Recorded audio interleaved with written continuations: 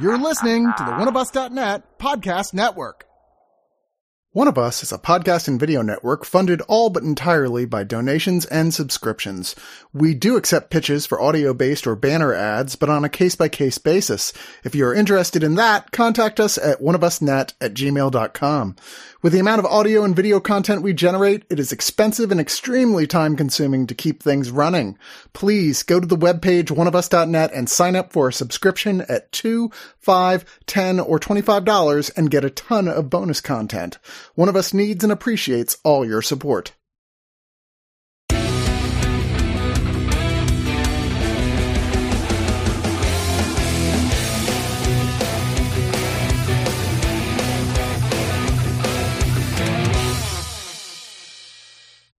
Hello! This is Bradley Martin with the Screener Squad. Get your freaky, deaky cult mask and find the nearest secluded house out in the middle of nowhere, 'cause it's Summerween and we're going to be haunting and tormenting some very pretty white people with The Long Night. Sponsored by Shudder. The Long Night is about a woman named Grace who didn't have a family growing up, and her bae Jack, who does have a family. And she just, by golly, wants him to stick up for her when she meets his parents, and they have a big argument about that.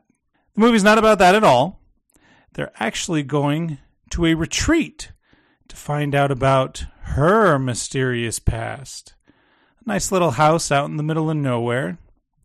That night, some spooky ongoings take place, and there are some men in the yard. Or people in the yard. Or ghosts? Long Night, yes, directed by Rich Ragsdale, written by Mark Young and Robert Shep. With me to survive this review, hopefully, someone who always books her long night stays in advance. Jordan is with us. Yes, and this Summerween, make sure your watermelon lanterns are nicely carved. Also with us, it's the best part before the night ends, that first break of sunshine. Ray is with us. You know me too well. Hello. Also, someone who knows the best way to kill a cultist is with a bludgeoning device, not with your long-range weapon. Luane is with us. Hey, fireplace pokers don't have to be reloaded. So, I do want to introduce the cast.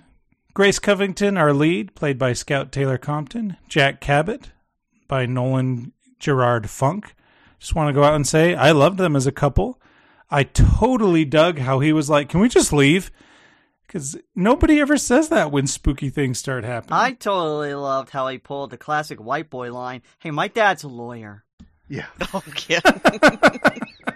Just like, There was also something about him graduating from Princeton. I'm like, yeah, that's... oh, that's right. Oh. Well, he's got the haircut and the furrowed brow of a... In the right car. Yeah, yeah.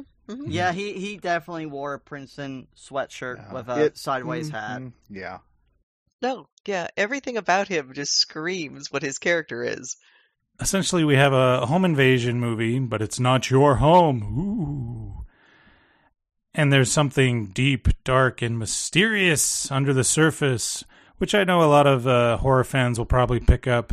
I don't want to say immediately, but rather quickly.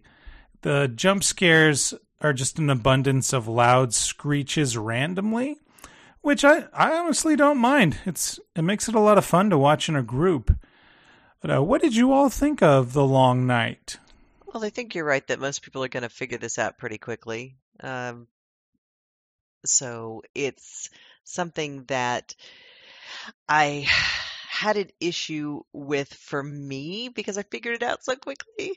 And because they use, it's almost like a mishmash of every film you've ever seen. Now, again, this is not to say that there are not some really good scenes in here, but as a horror fan, my brain just kept going back to, oh, look, that's this movie and this movie, and oh look, that over there, this is this movie and this movie, and oh look, now they're paying homage to that director and this director, and so that kind of took me out of this a little more than I wanted to be taken out of it, but that may just be me. Yeah, there's a lot of very obvious trope, which again, not always a problem. I mean, a lot of horror movies are similar to each other. Now, A Couple's Retreat, that's just a good time all around. It kind of feels like an overdone trope to me, because honestly, I'd just lock the door and be like, there's some creeps in the yard. And that would kind of be the end of it. I know that's not very exciting. Jordan, what did you think about the invasion aspect of this? Honestly, I thought this movie was pretty damn atmospheric. I really liked the cinematography. There was an actual, real sense of dread to everything. And you didn't mention jump scares, but I thought there was, a really great effective one with a pair of headlights. Really, the true hero of this movie, Jeff motherfucking Fahey, enters the picture, because that's how you know shit will get done. I do also find it weird, between this and Off Season, this is the second Shudder movie I've reviewed this month that's chapter titles. Although, here, it actually makes more sense, and they actually lead into what happens afterwards. So, what I will say is this movie was very weird, but it was very excellent. It had a great cinematography. It felt very atmospheric, properly creepy. And I thought Scout Taylor Compton was amazing in the lead role. She was really the most compelling thing throughout the movie. I agree with that as well. I was looking at her filmography, and she's done some scream queening in the past, because it's all about the reaction on whether or not you believe someone who's broken into your house is going to hurt you. I live in Canada, and as silly as it sounds, you three, if someone broke into this room right now with a mask on, I'd be like, can I help you? How embarrassing would that be? That's actually one of the things I don't know if I got a chuckle out of, but it was interesting to see because there's a point where they're actually armed. They have access to a shotgun and a box of shells. And I'm like, well, there's not that many guys. Pick a room, fortify that room, and just start picking them off as they come in. There's no reason to go out and confront them. Or if you're good enough shot with a shotgun and it's slugs and not shot, then you could probably just pick them off from the window. But either way, it feels like there are other ways you could have handled this. Although neither of them strike me as gun people anyway, so who knows? Yeah. What? And they had Jeff Fahey. So, I mean, here, give him the gun. He can take care of it. They need to survive the night. But as the mystery slowly unfurls, did the movie keep your interest after it's revealed to be kind of a pretty common horror trope, especially as far as out in the woods stories goes? Yeah, sort of. Not really. Again, maybe I'm just being extra harsh, but I thought my problem with it was I thought there was a little too much padding here, as in there are long shots of nothing and there's slow motion for not a lot of reason.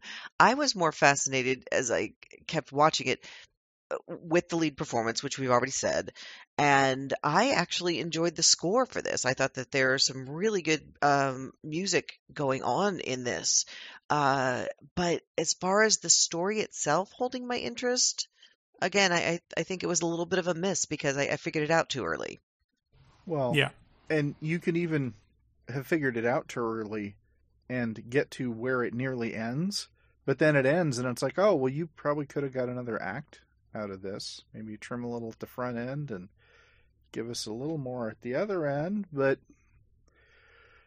I don't know. I think what we're all getting to really is that for all of us, the weakness of this seems to be in the script itself, not so much the performances, the direction, or the technical stuff. I think that seems to be where the weakness really kind of lies with this. And the fact that it's tropey isn't itself a problem. I mean, You could just do something different with those tropes. That's usually the easiest way to make that effective, and this I don't think really does that, though. Exactly. Now, it goes without saying, if you're going to survive the night, you're going to need someone sexy with you.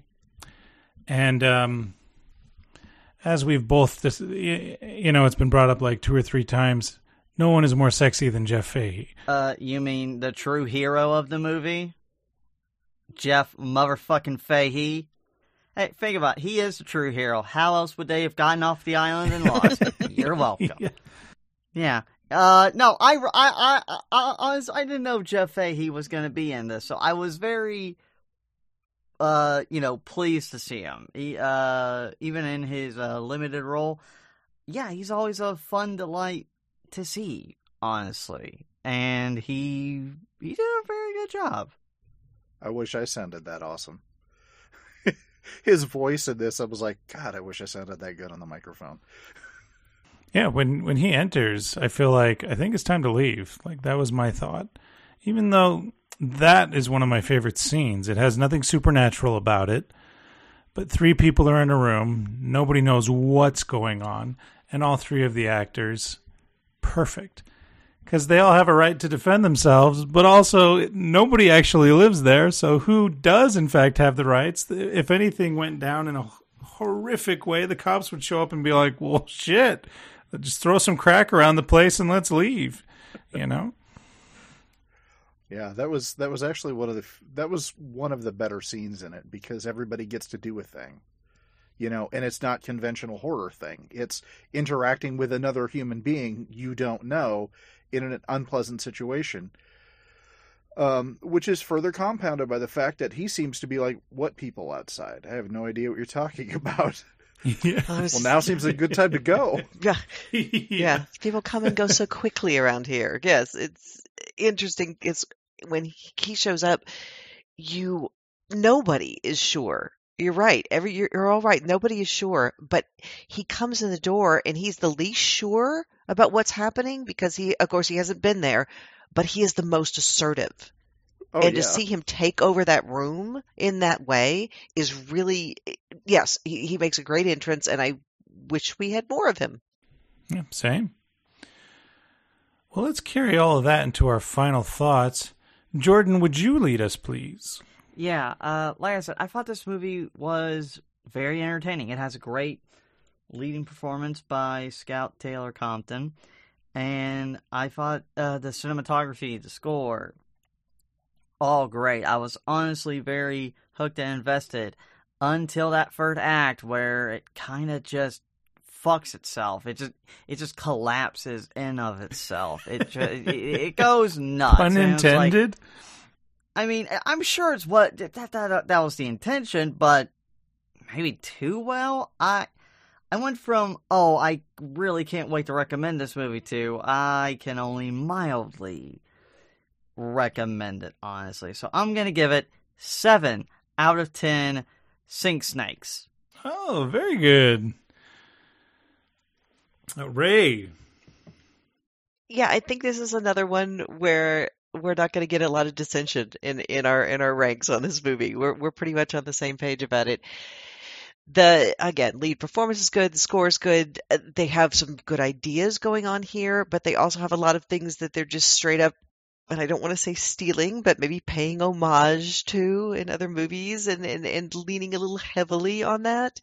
But there are some things to like here, and I would really like to see a little more of our lead actress, Scout. I would really like to see a few more of her films because I looked at her filmography and I'm just unfamiliar with most of it. So at least I'll go now and watch some of her other films. But as far as this film goes, I'm not sure that I can recommend it. I can recommend like the first half, and then the second half goes a little too off the rails for me. So at the end of the day, I think I'm only going to give this one a 6.5 big scary black robes out of 10. Very good. Luane. I think I mentioned before, I think the story is probably the weakest element of it, and we've kind of gone back and forth about what that is. I don't know how much of that is hindered by the budget. I don't know what the process was for the production. That said, it looks good. It sounds good. It's got some really good visuals. And the director, Rich Ragsdale, seems to be more known as a composer. And most of the films I've seen listed on like his IMDb are music videos and short films. So I absolutely get wanting to do a feature if you have the opportunity, even if you maybe the script's okay. So in the end, it's better than it could have been, but not as good as I would have liked it to be, which is kind of an uncomfortable way to put it. So I'm going to put it a little above the middle at 3 out of 5. Yay, it's Jeff Fahey! Very nice. For me, this one really brought me back to a time when my brother and cousins, we'd go down to the Blockbuster, really dating myself here, and just grab a stack of VHSs. Some of them were horrible. Some of them were great. None of them were new or playing in theaters because, all of those would be taken immediately that morning. And you're kind of just left with the, well, what's this? This has a fancy cover. Wow, she's beautiful. Let's pick this one. Out of that stack, with the nostalgia alone, this, because my cousins had a thing for like this type of horror. It never really scared me. Personal preference. The third act, I'm not bothered by that. I'd be the one that's like, I don't care who you say she is. She has rights. Don't give me none of this bull crap that, So, not my thing. But yeah, the nostalgia worked pretty well on me. So I'm giving this 6 out of 10 antlered masks in the dark. You do bring up a good point, Brad, but she's a woman living in the United States. How many rights is she really going to be able to have?